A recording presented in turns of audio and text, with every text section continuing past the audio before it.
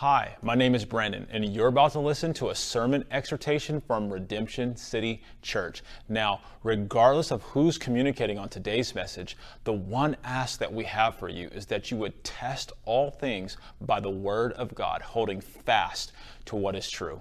That comes out of 1 Thessalonians chapter 5, verse 21. Now, if you are not a part of our local church, this is important. Please lean in. We hope and we pray that this sermon today would be a supplement and not a substitute for you leaning into your local church as your primary place where you're being edified. We believe that the Bible describes and prescribes loudly that the best way for us to grow deeper in our relationship with Jesus is to be around other believers in the context of consistent community. That is so important for your life. So without any further ado, I do pray that today's message would be convicting and challenging and ultimately encouraging for your soul and your walk. Grace and peace.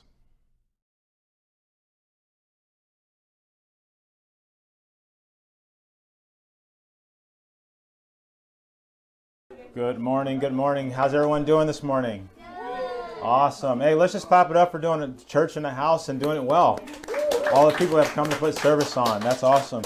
If you don't know, my name is Brandon, and I'm an elder, and I'm the lead pastor here at Redemption City Church, and you've come on a great morning to learn all about who we are as a church. And so if this is your first time here, really there's no better opportunity for you to kind of say, like, what is the church about? Where we come from, and hopefully where are we hoping to go. And so we believe that the way we do that is by having a clear DNA and a clear vision, okay? And so and a clear mission. And so we're going to look at that right now. What is the mission of Redemption City Church? And so here's that mission.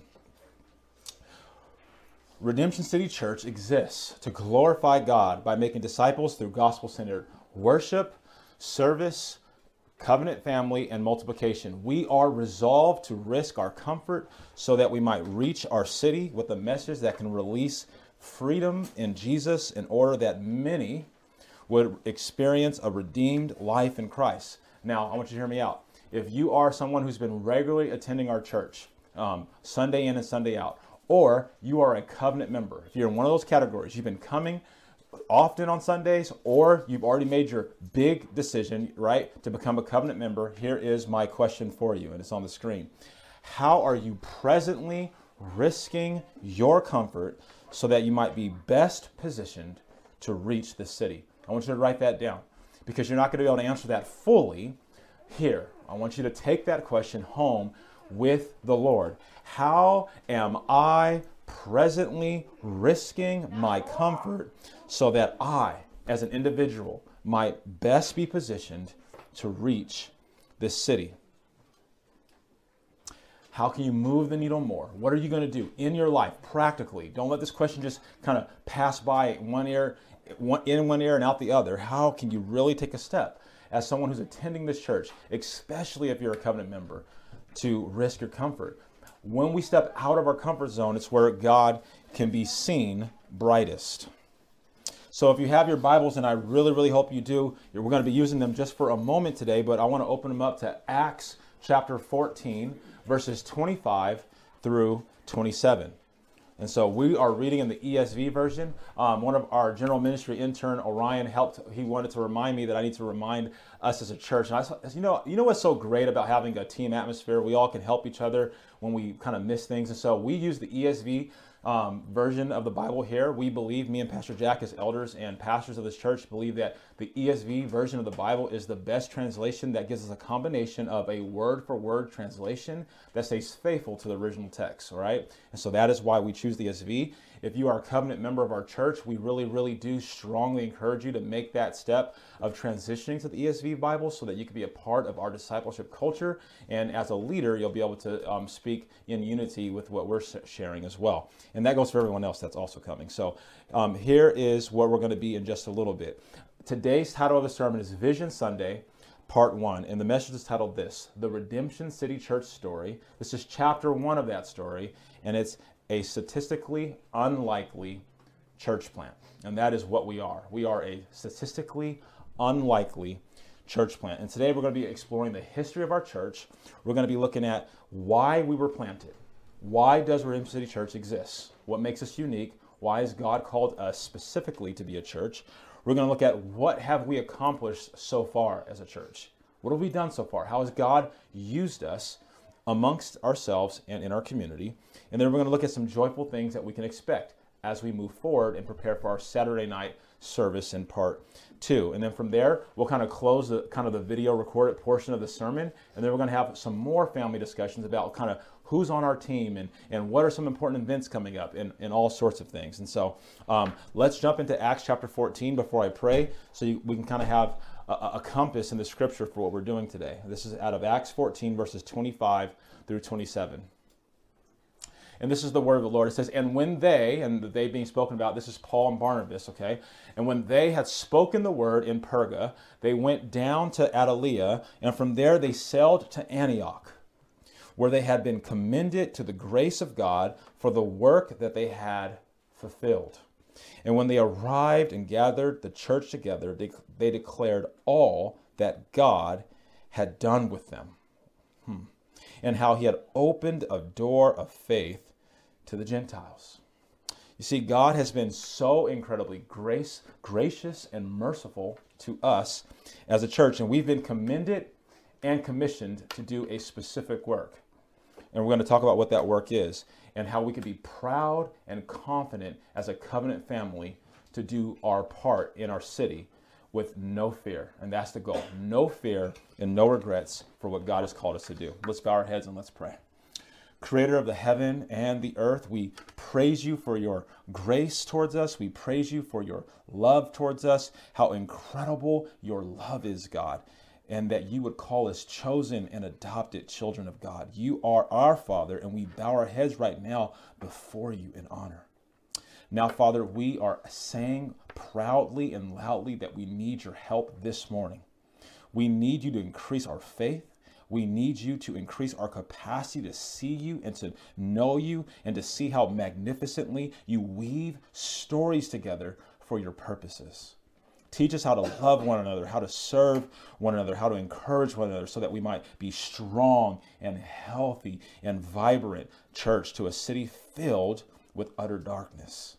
Therefore, Holy Spirit, give us boldness to preach the gospel. Give me boldness to preach your word, to share how you've moved us from our stories into your story and why that story is the story we want to be gladly on. Help us to know and then to share our church story. Embed that in our hearts and in our DNA today. Help us to be faithful to the Great Commission and all the things that we do for all the days of our life, that you would give us breath to breathe in our lungs. Holy Spirit, make us a church that is faithful in the little so that we might be entrusted by you with much, God. We have to be faithful with our little church community, faithful with the finances you've given us, faithful as servant leaders, faithful with every interaction that you give us so that you may entrust us with more. We're saying today, Lord, that we want to be entrusted with more. We want our church to grow. We want to see you do big things in our church, Lord, but we want deep things to supersede all things that we do. So help us to have the right heart and the right mindset. Help us to be proud of being children of God. I long to do the best possible job I can this morning. Holy Spirit, give me that strength. It's in your beautiful name we pray. Amen. So let's talk about stories this morning. You know, ever since I was just a young boy, I've been fascinated with story. Whether it was just creating books, I don't know if you remember, Sherry, I would create my little books when I was like 7 or 8 years old, and I would color on them and make little stories and staple them with a little staple gun, and I'd be so excited to share it with my parents. Say, look, I got a new story.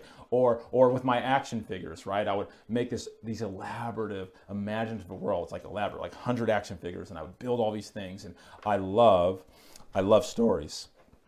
They're powerful. In fact, as I grew older, I would start to notice that storytelling was a part of a spiritual gift that God gave me, specifically helping people to see their story, activating into their story, For those of you who know, I do pastoral coaching and counseling, and the anthem of that coaching practice, the AYPB Center, is that we would help people to achieve their personal best in the Lord by discovering and integrating all of the gifts that God has given them so that they could glorify God and be satisfied with their lives with the gifts you've been given. That's my whole anthem. That's my hope. That's what I want to do with my life. I want to help people to understand their story in light of God. Now, in every well-constructed story, we're here to tell a story today. In every well-constructed story, I have personally identified 3 major steps to the story. Whether that's a story on TV, a movie, a biblical narrative, there's you can break it down into 10 steps, but there's 3 major categories. And I want to tell you how I kind of faithfully, when I write a story, when I write a blog, or when I'm doing a sermon, there's 3 parts to how I work that out. Here it is right here. There's first the beginning segment of a story. Okay, so this is the origin story underneath the story, where background information is given and a trajectory of what potential adversity is to come is reasonably set. I want you to think deeply with me because we're going somewhere. This is how a story usually begins. There's something happening underneath. Maybe if you're watching a movie, it kind of starts at a random point and they're telling a underneath part of the story before they jump into the main part of the story. And while we're talking about this today as a family, I want you to explore, I'm going to reveal shortly, what part of the story are we in at Redemption City Church.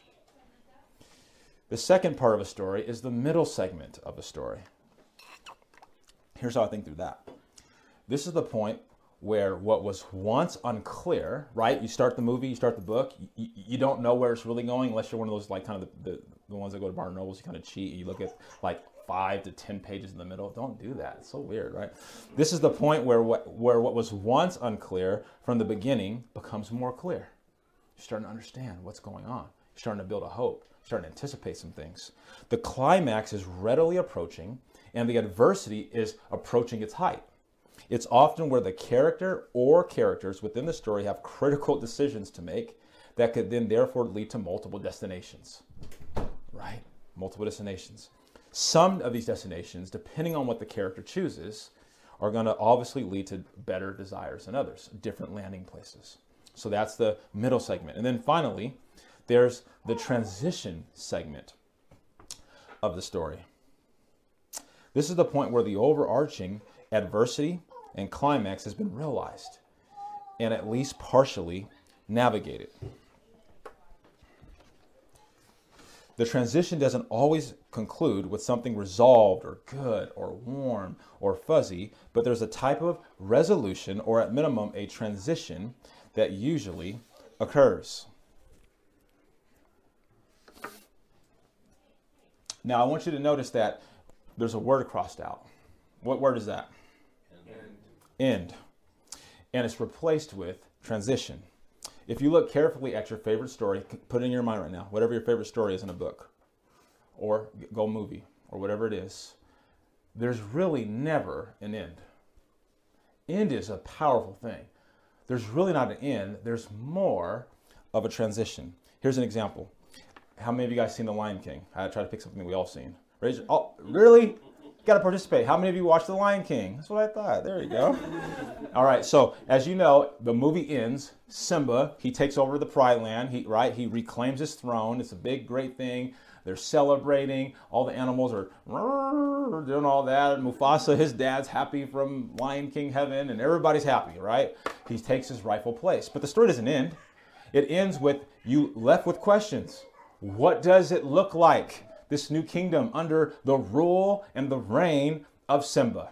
And how will that rule be different than Scar? What about his mom, Zarabi? What's her part now? She was kind of cast out to the side with the rest of the... Is she brought back into the fold? We're left with questions, and the story transitions. Which is why we have Lion King Part 2 and 3. And then it gets really watered down, right? They shouldn't do that. Let's think about the Marvel Avengers movie, right? Any one of them, it ends with a victory. There's some type of a victory that happens. Iron Man leans in and does something amazing, or the Hulk smashes everything, or Captain America does this annoying thing and tells everybody to be better, citizens, or something like that, right? So there's an ending, but there's always a transition with usually, what's his name? Patch on his face, right? Somebody help me out. Nobody help me out? Fury, thank you. So then it comes with Fury, and he's always transitioning the story to its next point. You tracking with me? One more example. How many of you guys seen Titanic, right? You're like, oh, no, that's a true ending, Pastor Brent. No, that's why I want to pick something that can allude to an end, but it's not an end. It is a transition. So you know how this goes. You got Rose, you got Jack, you got the water, you got a big piece of wood that they both can fit on. But Jack doesn't get on it because it's a movie. He dies. Jack. He falls to, sorry, Pastor Jack. He goes down into the water. It goes back into current time. Rose is old. The story ends or transitions. She has so many stories to be told. She literally told a story. Do you know that Titanic movie was a course of a couple days of a quick romance that just took her heart?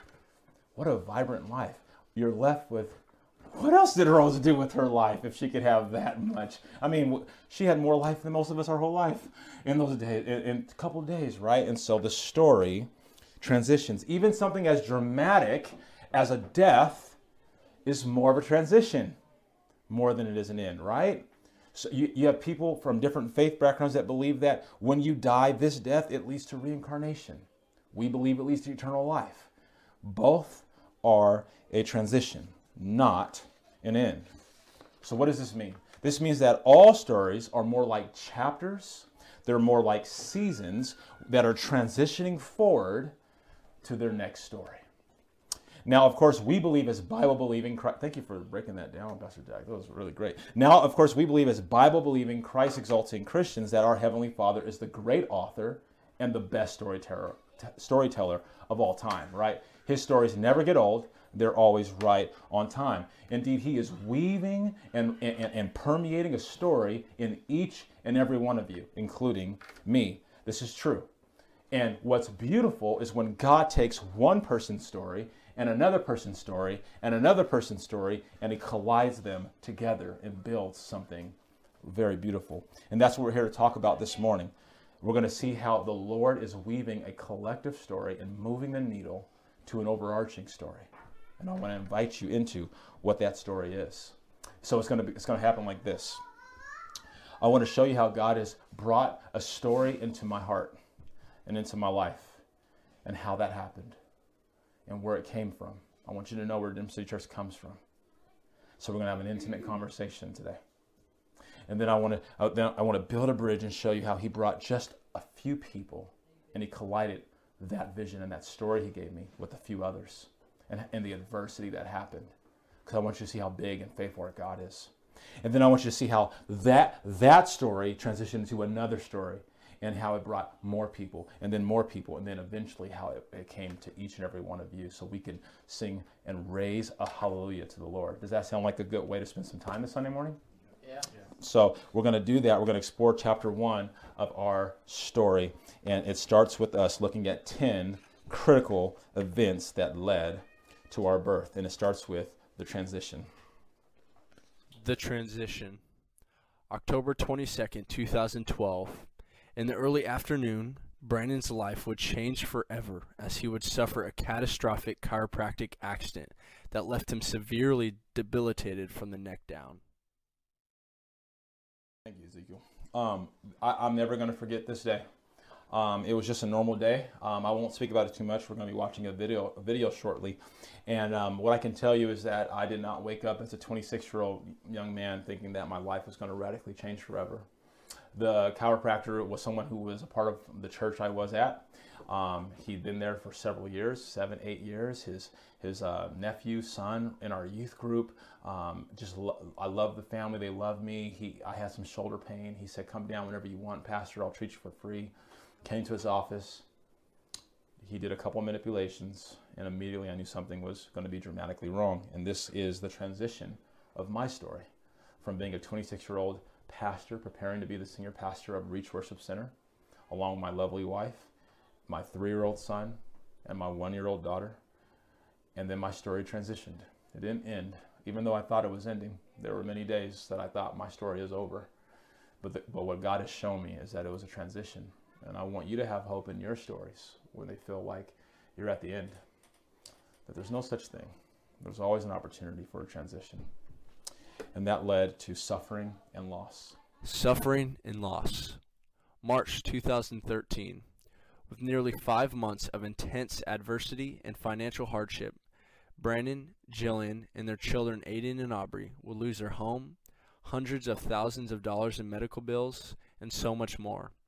After relinquishing his responsibilities as a pastor and halting the grooming process of becoming the senior pastor of Reach Worship Center, Brandon was diagnosed with small nerve fibroneuropathy, Lyme disease, and a high cervical injury near the brainstem. During this season, the Lord would begin performing the surgical work Brandon needed within his heart. Those 5 months were filled with travel after travel, hundreds and hundreds of miles, labor from my wife, my parents, my godparents, my siblings, Stanford University, USC, Kaiser's, Eden Medical Center. I remember all these names. I remember the doctors' faces. No answers. Getting worse. Giving me all kinds of diagnoses and theories. And I was utterly, utterly lost. All that confidence I had as a pastor, all that exhorting, all that big talk from the Bible, it wasn't until I was facing death, dying in my body. I remember traveling home from San Francisco from an appointment to see a chronic pain top renowned specialist, and I felt like my heart was stopping. I started passing out. I believe I was with Jillian, and then we had to stop at the emergency room, and they had to give me IVs, and I mean, just issues after issues, not being able to figure it out. I was depressed. I didn't understand what God was doing. I thought it was connected to my sin. I wasn't faithful enough. My private world wasn't right. If I would have, I should have, and I could have. And all I saw was loss everywhere. I could no longer pick up my children. I could not embrace my wife. And I definitely felt like I was approaching the end of my story. And so that led to the next thing that usually has to happen. And if you're suffering right now, I don't know what kind of suffering you may have. It may be physical right now. You may have something emotionally going on, relationally going on, and it feels like you're losing more than you want to lose. And I want to invite you to know that the God of the universe is still working a story in your life, but it does require surrender. If you try to hold on to your life, the Word of God promises us in 1 John that you're going to lose it. And I spent a lot of time trying to hold on to it, and I was losing it faster and faster. But it was at the moment when I said, I surrender to you, God. And then I had to learn what it means to surrender, because we always say big things like that to the God. I surrender. Okay, but God is not like Jesus. You can't touch God. How do you surrender? How do you honor him with the words that I surrender in your actual life? I had to learn what it means to move from a verbal surrender to a life of surrender. Tracking? And so that led to the surrender. The surrender. April 2014. Learning slowly how to surrender it all, Brandon experienced a God moment. Outside the hotel while out of town with his wife Jillian, who was attending a work conference. Brandon made the resolve to believe by faith that he would plant a church despite serious physical disabilities and no medical data that pointed to a path of recovery. He immediately shared this resolve with his wife on their drive home. For over 2 hours, he talked about a burning desire to see people healed, redeemed, and their stories changed. I want you to notice something really important. Go back to the previous slide. It says,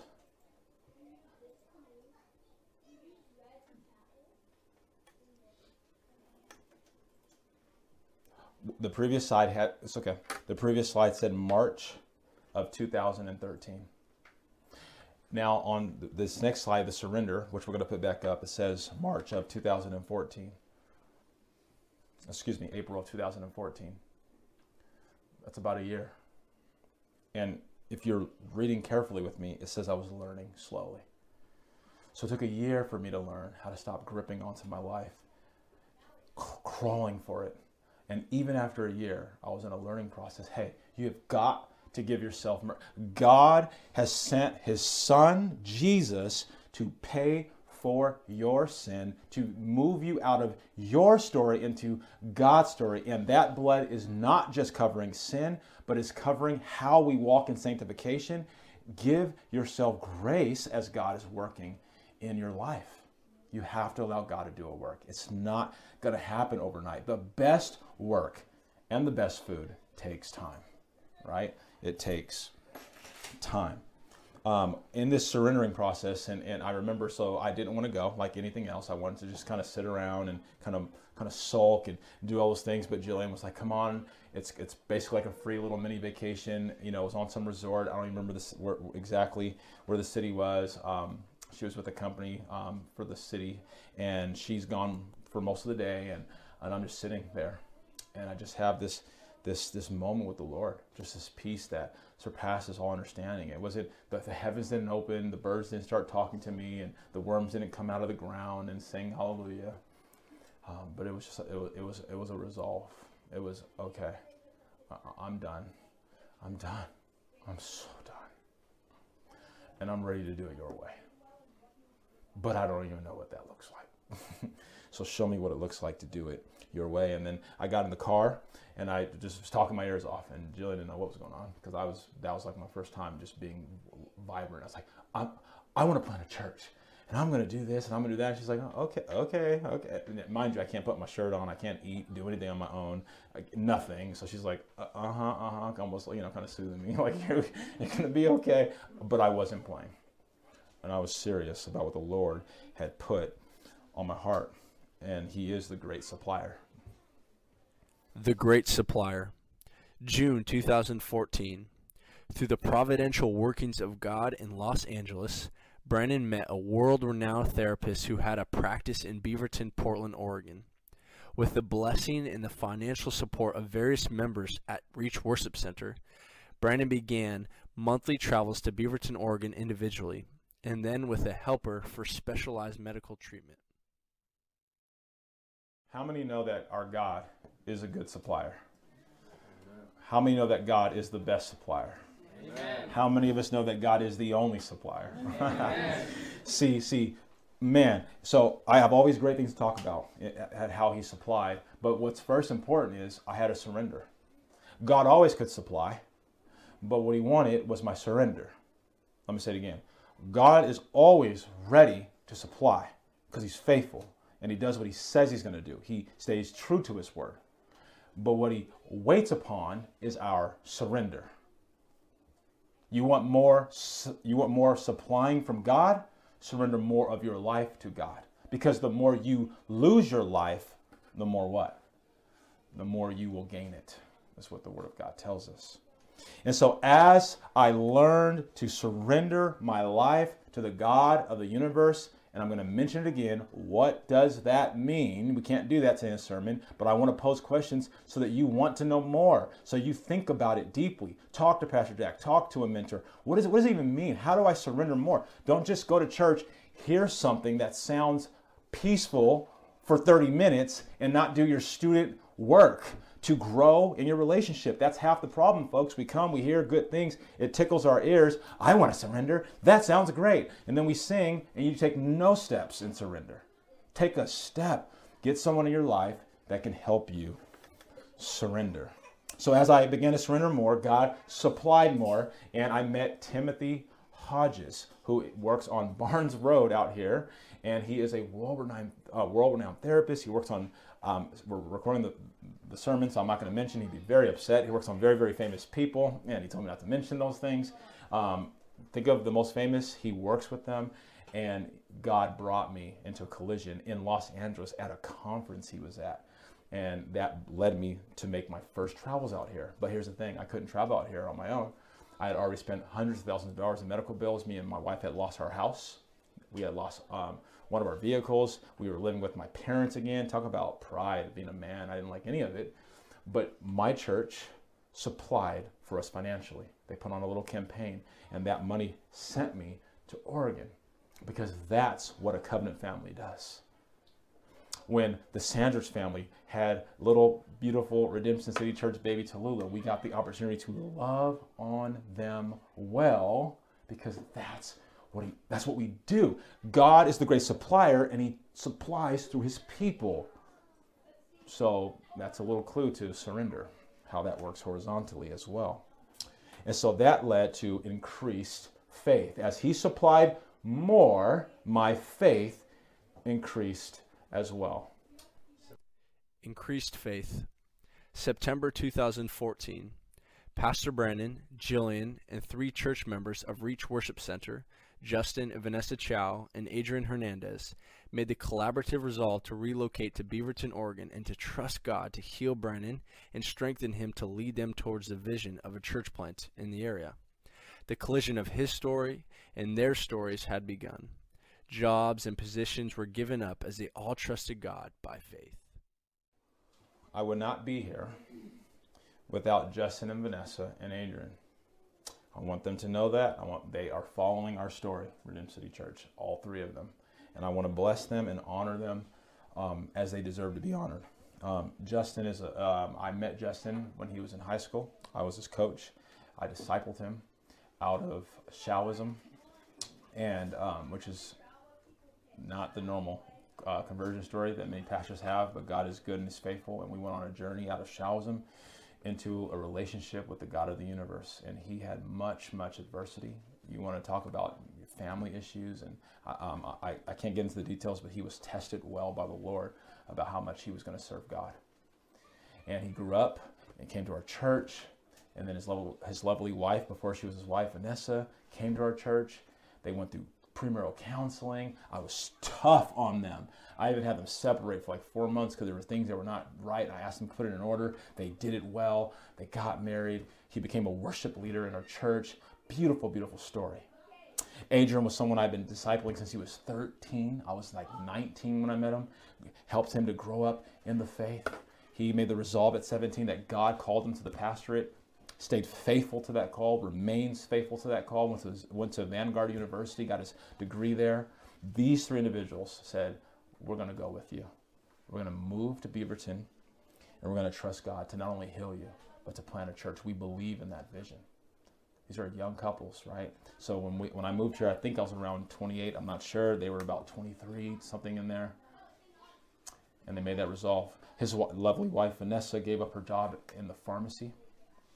He gave up his job working for National Security, but medical disability.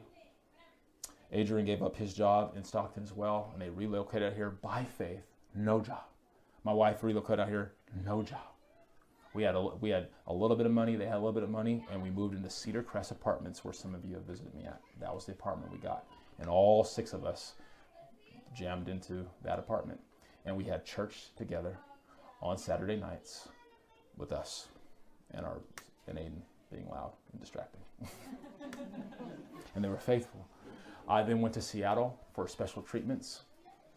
The bill was over $8,000 to do this. Justin and Vanessa paid for it in full. All these type of things. They were faithful. Adrian would drive me around because I literally was laying on a bed over 10 to 12 hours a day with a crane over my neck so I could watch TV on an iPad. They would help me dress. They would squeeze my legs for me to keep blood circulation going on. Adrian would drive me down and let me look at the water, sit me at the park, pick me up, take me home, help me lay down, help me eat. Faithfulness. And all I saw was a big God and big people. Big God and big people. But even when we're growing, and this is where people get, sometimes when we get rocked by this world, God's moving. We're seeing things happen. Our faith is increasing, and then the next adversity will hit. And then we doubt God. So this was the doubt in the desert. Doubt in the desert. 2015. But things medically for Brandon did not significantly progress. Great discouragement was abounding, and God appeared dramatically silent. As Brandon continued to struggle to make real, tangible progress, Brandon realized the hope of planting the church, and with it, His great friends also transition home to continue their steps in life. But it is here in which God would do his greatest work of redemption. This is a tough year. This is right around when my sister Brianna was transitioning, my parents were transitioning. I just believed so deeply that God had a church plant on my heart. But I was like, man, I'm not seeing you moving, Lord. I'm not progressing at all. And sometimes I was getting worse. I was needing more care. I was already at almost 8 hours a week in therapy. I needed more. Jillian's having a hard time. I mean, we're petitioning, writing letters, trying to get a discount with Tim, and we just, no light. I love Adrian. I love Justin and Vanessa, and there came a point in time where I said, I got to release you guys. They're so they probably would have just stood right there, right? And maybe they should have, because God was still working. And maybe that was an act of my lack of faith and not theirs. But I released them, and they went home and transitioned so they could, continue to take their steps in life. And I sat. And I spent, I don't know how much time, but pretty much my life became, my sister would put me on the porch at Cedar Crest over in Aloha, and I would sit there all day. And I would pray and think and ask God what he was doing next. And during this time, even though there was doubt, and even though I could not see, what I didn't recognize, and I can see when I look backwards, is that he was still teaching me what it means to endure. And I was learning about endurance. Learned endurance. January 2016. Now with the confidence, Brandon resolved to hold fast to the anthem that he would make much of Jesus Christ in all things. And with that, making much of Christ Ministries was launched. As the ministry progressed, an opportunity to speak at a leadership conference for Sunrise Church presented itself. And that invitation would lead Brandon into the next phase of redemption. What happened in between the doubt in the desert, sitting on the porch, and the learned endurance that made me catapult into making much of Christ Ministries and never stopped since 2016? I had to give God my story. See, I had locked on to a story that I was focused on, and it was still rooted in too much of Brandon. It was still rooted in a specific way, instead of letting God say, God, have your way. I wanted to plant a church in California, first of all, not Oregon. See, that's what I want. And I want to do this because that's what I want. But God has wants, and God has purposes, and God has plans. And I had to learn to surrender. And as I was doing that and I was working, I went through this study in the Gospels. And all I did was read the Gospels, Matthew, Mark, Luke, and John, repetitively, over and over for a full year. And it was during that time that I was like, Jesus, you're so amazing. And that is where making much of Jesus came, because I saw so much in Jesus in those repetitive going through the Gospels over and over again. And so I launched this ministry, which started as just a blog to a couple family members and close friends, and it grew. And then there were 50 people, then there were 100. And then at the top, it had over 2,000 people interacting with different blogs and things, particularly a series called Finding Joy, When the Darkness Doesn't Lift. And so as all this happened, I had an opportunity to speak. And the speaking opportunity came from Sunrise Church, Hillsboro. At that time, the executive pastor, Pastor Kevin Howard, had been pursuing and asking me multiple times. He had somehow got connected to my Making Much of Christ Ministries website. I can't remember how. And he had been following. He was like one of the main readers, actually, in terms of his interactions with it. And he just was on a mission to get me to speak to the leaders and pastors, and said, you have a word for our pastors and leaders there? And I said no 3 times, like Peter, right? And then with wisdom and counsel, I accepted the opportunity to do that. And we're going to look at a snippet of what I spoke at my very first interaction with the leadership team at a conference called Sweetly Broken, Stuck, Stalled, and Stagnant, Sunrise Church. Sweetly Broken, Lessons I've Learned in Suffering.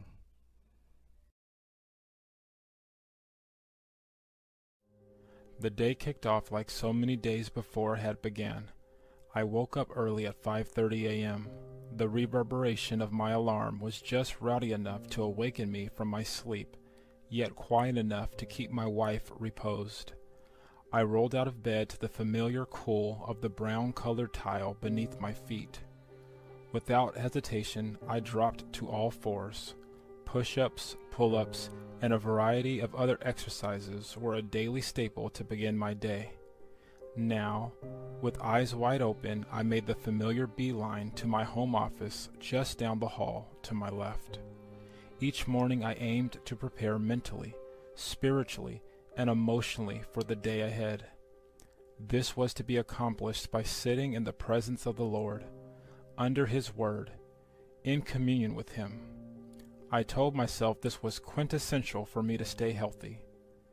You see, leading my family well, pastoring full-time, teaching part-time history at the high school, and running my Christian athletic training business was a heavy load. But I was productive. There was security in feeling productive. Yet in all reality, this productivity did little to draw me closer to the presence of the Lord. And though I strive to be diligent in my devotion time with the Lord, more often than not, it was hollow, and I was desperate for my fire to be rekindled in a fresh new way. In retrospect, it's easy to see that I was oscillating between various responsibilities, accomplishing them all in the name of the Lord. The things of God were becoming my God, and because all my trades were Christ-centered, I had subconsciously reinforced within myself that doing God's work was the same as being God's workmanship. Beautiful silence was quickly replaced with the pitter-patter of my toddler's little feet. The familiar harmonizing of their cute demands for my undivided attention was fully manifested by 6:30 a.m. With my wife now stirring from a type of deep slumber I could only dream of, it was official. Another ordinary day of my life was fully in motion, but this day would be like no previous day of my life. Soon I would shower, eat, kiss the wife, and off I was to church just like any other day. After a productive staff meeting had concluded, I headed to a chiropractic appointment to address a nagging impingement I had been working through. It was now about 10:30 a.m. This would be my first time experiencing this form of therapy, and I was cautiously optimistic. Fully convinced that a quick remedy was just beyond the horizon, I walked into the office as a 26-year-old fairly healthy young man. But little did I know that on this day of October 22nd, 2012, my life would never be the same. I was unknowingly about to enroll into the University of Suffering, and this school would test me in ways I could never have imagined. I'm still currently enrolled in this University of Suffering. Now, at the age of 30, I have lived and graduated from some of the most beautifully painful classes imaginable, each containing glorious insights of wisdom, power, and perspective. Perhaps some of you are struggling internally with your own type of suffering as well. It doesn't always have to be physical like mine. Oftentimes it's emotional or spiritual suffering. Is that you today? Are you secretly suffering and experiencing devastating doubt about God, your circumstances, your worth, your effectiveness, your purpose, or God's goodness? If that's you today, or someone you know, I need you to listen closely. Are you ready? All suffering is not created equal, nor is all pain equal in distinction. To experience the sorrows of life apart from a loving, genuine relationship with the God of the Bible, to endure seasons of darkness separate from the blood-bought grace delivered through the passion of Jesus Christ, to navigate suffering in your own understanding is to be comprehensively shattered. But to trust God and to find Him most pleasurable and all satisfying, irrespective of your circumstances, and especially in seasons of drought, is to actually live. Don't you want to live? For you cannot experience the love of God until you have been tested. And I have been tested. I have lost and experienced and been tested in ways that simply cannot fit in the time we have today. You name it, I've lost it. My house, cars, possessions, savings, independence, career. But that's a testimony in and of itself for another day. But oh, how I have gained immeasurably more than I could have ever imagined. You see, I have learned what it means to trust God with all my heart. I have learned the ineffectiveness of leaning on your own understanding and the folly of being wise in your own eyes. I have learned that in any and every circumstance to be content and at peace. I have learned the magnitude of a repentant heart and its effect on the body, mind, and soul. I have learned what it means to be a child of God before a husband, father, pastor, or friend. I have learned the power of doing less, which leads to more. I have learned patience, humility, and the importance of loyalty. I have learned how to have a real, robust, Christ-centered joy that is so deeply rooted in supremely finding Christ Jesus as supremely valuable that my heart overflows with joy. I have learned how to cry and mourn in beautifully productive ways. I have learned what it means to live open-handedly. I have learned and I have found my joy and satisfaction in God despite my circumstances. I've learned how to be alive in Christ. I am greatly afflicted. God is good. And I have learned that these two statements are not in tension with each other. I have learned that it is okay to not be okay. But the Bible-believing Christian must not stay that way.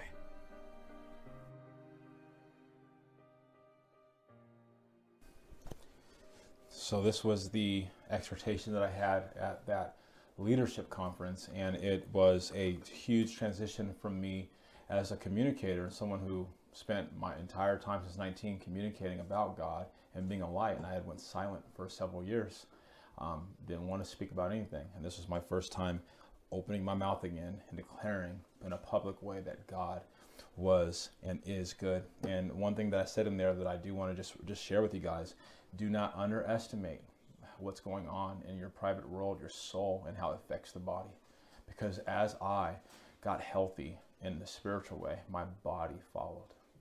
My body followed my spiritual body. The physical body is still subservient to the God of the universe. And so then I had to learn to walk by faith and by love. Walking by faith and love. December of 2017. After several months of meetings, Brandon was brought on as a pastoral staff coach for the leadership at Sunrise Church.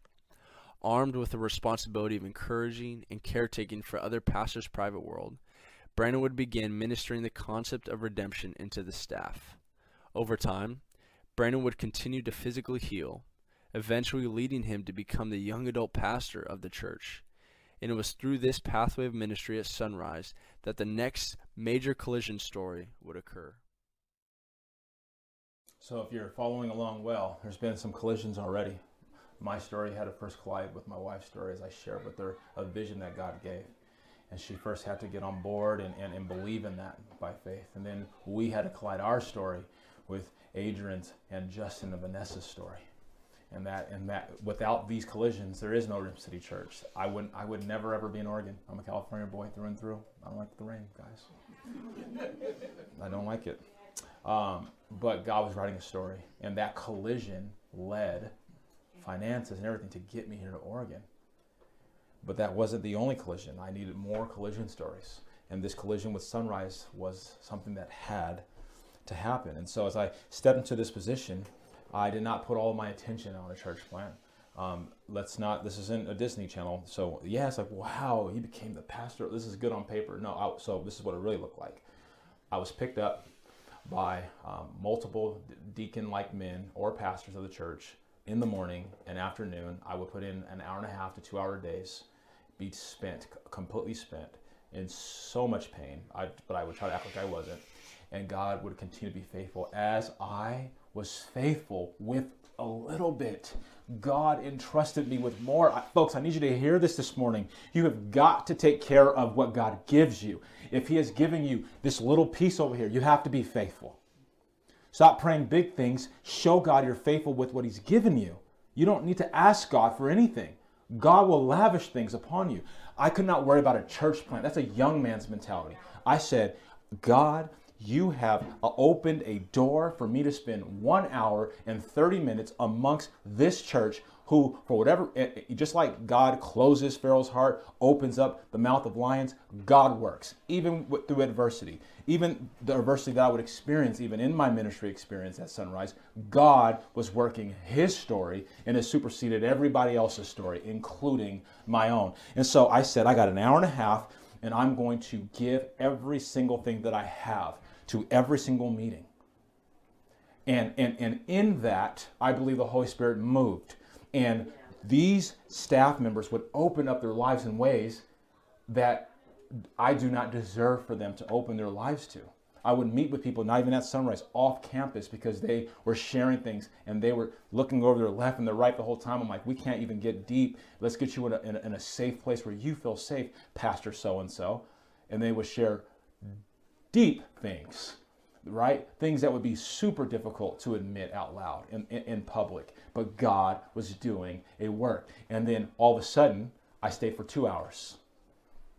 See, this is a lost concept. And then it was 2 hours and 30. There wasn't a 2 hours that God heals me and I can do an 8-hour shift. And then it was 2 hours and 30 minutes. And then it was 2 hours and 45 minutes. Faithfulness in the little. And so as I began to do this, I moved to room 9 at Sunrise Church, and I got my little corner, and my wife set me up a little boundary and a little rug and a little table and a pitcher and a little waterfall, and I prayed over my corner office. Get it? It's a corner, but it wasn't really an office. I prayed over my corner office, and I said, if I spend the rest of my days doing what I'm doing in this corner office, I'm going to do it to the glory of God. I'm content. People would always ask me, young men would ask me, I'm satisfied. I don't need more. And it wasn't until I didn't need more that God then entrusted me with more. I'm building a bridge, because if we want to see God move as a church here at Redemption, we are going to have to be content with what the Lord has given us. Amen? Amen? Amen. And that led to the church plant resolve. The church plant resolve. October 16, 2018. Before God and each other, Brandon and his lead assistant Ezekiel, alongside Jillian's loving support, resolved to align their efforts and time to finally plant that church the Lord has so vividly placed upon Brandon's heart. This would be a church by faith, wherever the Lord might lead them. This would be a church that would be marked by redemption. Brandon and Jillian sowed the first seeds into the church with $5,200. Ezekiel would follow with the second seed of $800. Without any seed money from a sending church, things were put into motion with a target of fall of 2019. Redemption City Church has been in the works for a long time, and God has remained faithful. And so what happened in between this time is I continued to grow at Sunrise. I would continue to be faithful to what was given to me.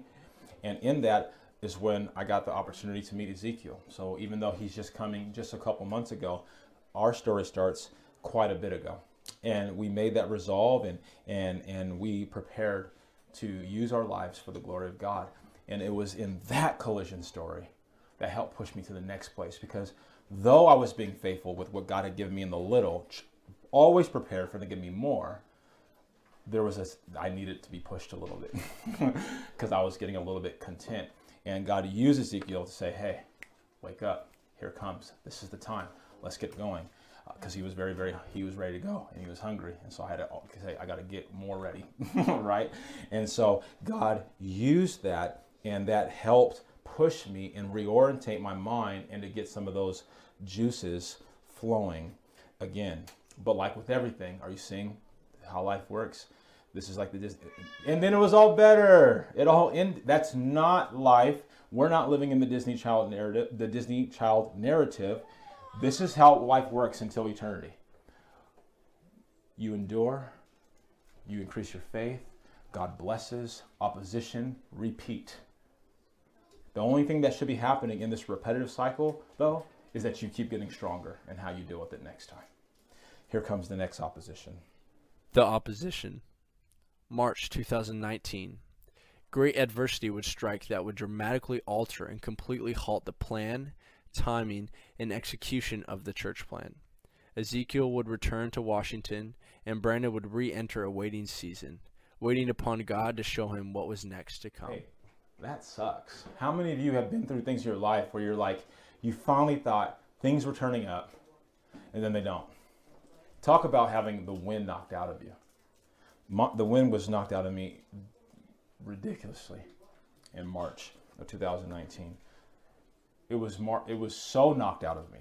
I had invested so much into preparing myself for this that I didn't know if I had anything left for this thing called God, His kingdom, and church. This took me to the end. Guys, I had already been through. I already had climbed 5 mountains to get to that point. To be knocked all the way back down to nothing, not starting, where's God? What are we doing? Almost took me completely out. There are many things that occurred in this opposition season. And I believe over time, you guys will get to hear more and more of that story because it's important how we deal with opposition. And Ezekiel will have his opportunity to share some of that opposition with you guys too at a later date. But God is faithful. Do we serve a faithful God? Yes. Because we have to know this. We're going to experience difficult times in our church. You're going to experience difficult times in your families, in your homes. But God is faithful. I want you to see God throughout this story. I want you to see how He's working. I want you to see Him keep showing up. So here was the Lord's answer. God's answer. The answer. April 9th, 2019. And God would provide faithful helpers as more stories would collide. Hearing Brandon's vision for ministry, church, and redemption, Jack and Vanessa, alongside Brandon and Jillian, resolved despite much adversity to activate the vision of planting a church by faith, a church marked by redemption. Countless hours were spent discerning locations between Oregon, Texas, and California. It was during this time that Redemption City Church was firmly set into motion. Great sacrifices would continue to transpire to prepare the fertile ground for the church plant. This is a cool thing. I was going to therapy. I had made the resolve that I was going to. I said, Lord, March sucks, but I dealt with it, and I have dealt with a lot, and so I knew where to go, which was to my Heavenly Father. And so I came to my wife. There's a lot of details in this. There was a lot of pain, a lot of tears, all that. But I came to Jillian and I said, I don't really know how. I don't know how this is going to work, but I'm going to plant this church, babe. And she's like, okay, and I'm going to help. And so Jillian made the resolve to begin to look aggressively at a job transfer out of her job. Guys, my wife was responsible for over 100 and something employees, top big boss lady in her job, and she now works over 30 employees in a much smaller context because she wanted to be more available to join and to partner and to make sure that I had the support I needed. And I'm forever grateful for the sacrifice and the ease of how you do that so well. And I'm going to therapy because I needed help getting to therapy, folks, especially then. And a lot of things were changing at that season. It was just like simple things like, how am I going to get to therapy, right? But God was faithful. And so Pastor Jack, excuse me. Pastor Jack is picking me up for therapy. And I get in the car and I sit down and we're driving. And he says, this is Pastor Jack, by the way, Sunrise, kids pastor, the famous, beloved. Yeah, okay. And he goes, hey, and you know how Pastor Jack is. He's like, I'm just long-winded. You guys know that. Look, it's 55 minutes on the sermon. Just give me a break, right? So Pastor Jack is not, right? He's Mr. Brevity, right? And so who does this? He goes, what would it look like if I planted the church with you? Just that's how the conversation started, right? And I'm like, what? You know? He's like, what would it look like if I went with you? Now he's uber sarcastic. You guys know that about Pastor Jack, right? So I'm not really interacting with him. I'm like, oh yeah, I guess, you know, whatever. And then he like leans in, turns his whole neck, and he says, I'm not playing. And I'm like, and that led to a whole bunch of conversations, right? And I was like, oh, I remember this one. And I was like, what's the next thing about that? He says, we haven't got that far. I'm talking to you, right? And so I'm talking to him. We're talking, and we started dreaming. All right, now we're going to get the wives involved. That's when it gets serious, right? So we talk to the wives, right? And so Vanessa comes, and we start having, we're meeting every day, multiple hours. Holy Spirit's moving, and we're figuring it out. We looked at Texas for a brief moment. Pastor Jack said he's not going to Texas, so that was the end of that. Okay, that's fine. And it really came down to California or Oregon. And let me tell you, me and my wife wanted to go to California. We made it very, very clear. They knew this. Pastor Jack and Sister Vanessa prefer to stay in Oregon. So we have a problem, right? And so me and Jillian, we kind of prayed, and we came into our last meeting. And they were prepared to give their final exhortation, and we're going to give our final exhortation. And I said, hey, we're not having no final exhortations. We're going to commit to Oregon. And then things picked up quick, and we said some things in private to them about what we needed from them to stay in Oregon. They agreed, we prayed, and we resolved. And this church wouldn't be here if it was not for that collision story. Do you see? Collision after collision after collision. But that's not enough. God is even bigger than that. He's been so good, and he continued to do more. More stories started colliding. More stories colliding. April 12th through June 2019, Brandon and Jack meet with several core families to both cast and invite them into the vision and mission of Redemption City Church. At the conclusion of the invitation season, about 14 adults and 6 children across 7 families would join Brandon and Jack to plant Redemption City Church. Many of you are here right now, and I remember sitting in Caleb and Amanda's home and sitting down. Where's Caleb? Where's my friend?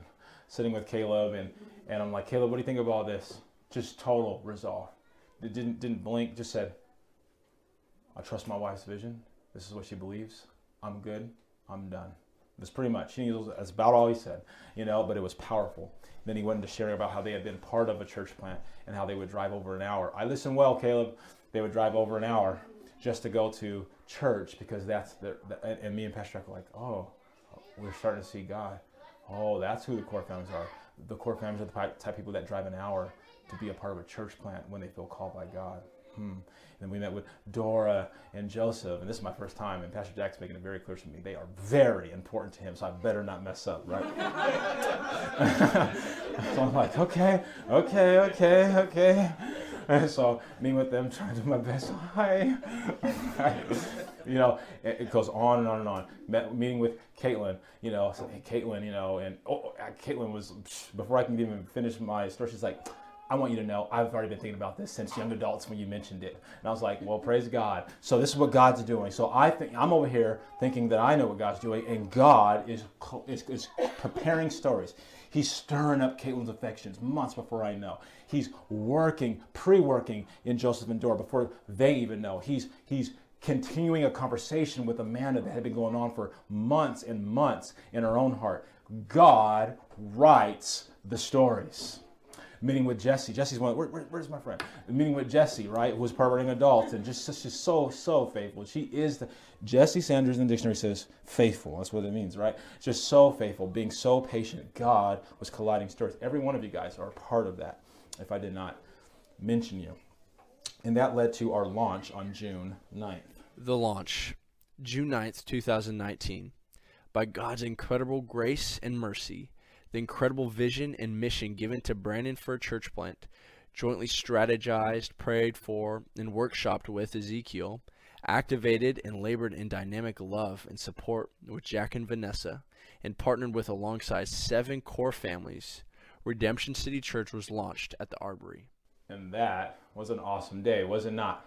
That was an awesome day for us to have our very first official service as a church. But that little church on that day does not happen without this whole backstory filled with people beyond myself.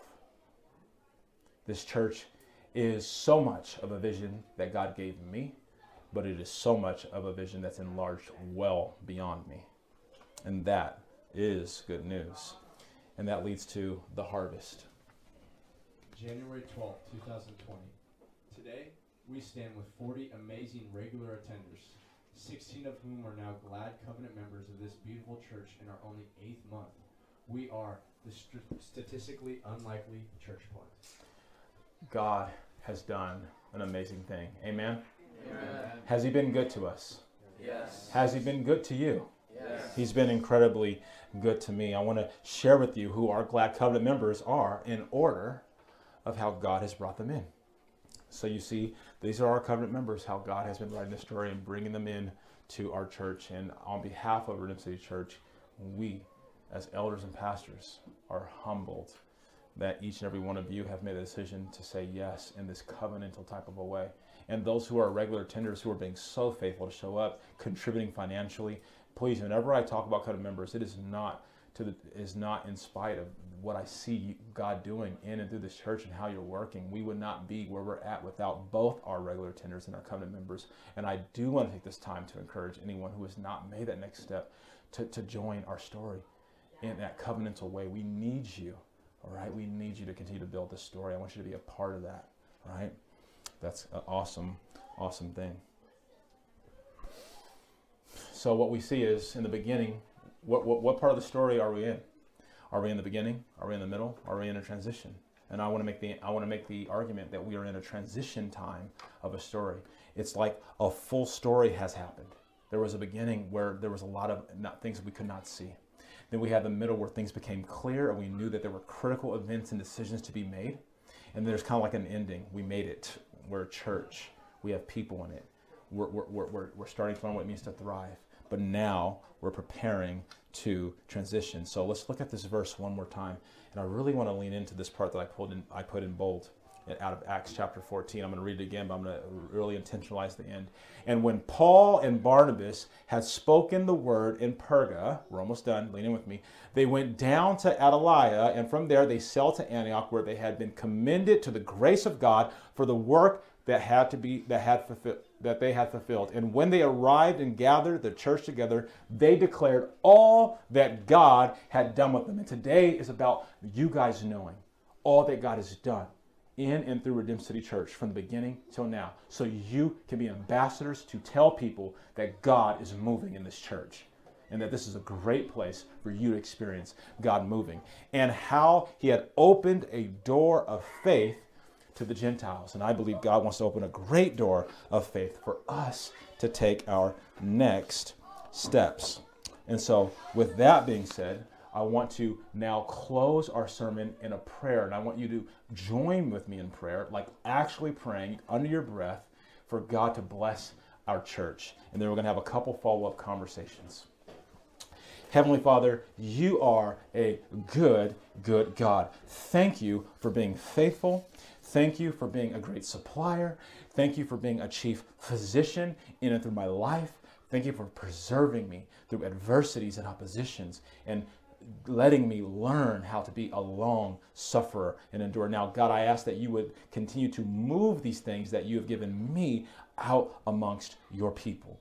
Let us be known and marked by every one of our DNAs, Lord. We want to be marked by the gospel, not in word, but in deed. We want to be marked by gathering, not by word, but in our action. We want to be marked by radical biblical manhood and womanhood, not by word, but by life. And we want to be marked by unity in the family. We want to be marked by these things in and through our life. But God, we are going to need your help via the power of the Holy Spirit to increase and to enlarge our faith beyond our own strength so we can do big things for your kingdom. But Lord, we want deep roots before we have big things. Help us to be faithful with what you've entrusted to us, not counting it as insignificant, but as the richest jewelry in the world or in the universe. Now, God, bust open the doors of our church and our faith and prepare us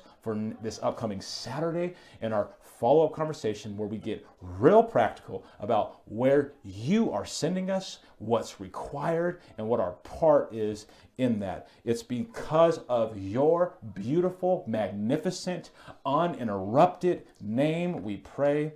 Amen.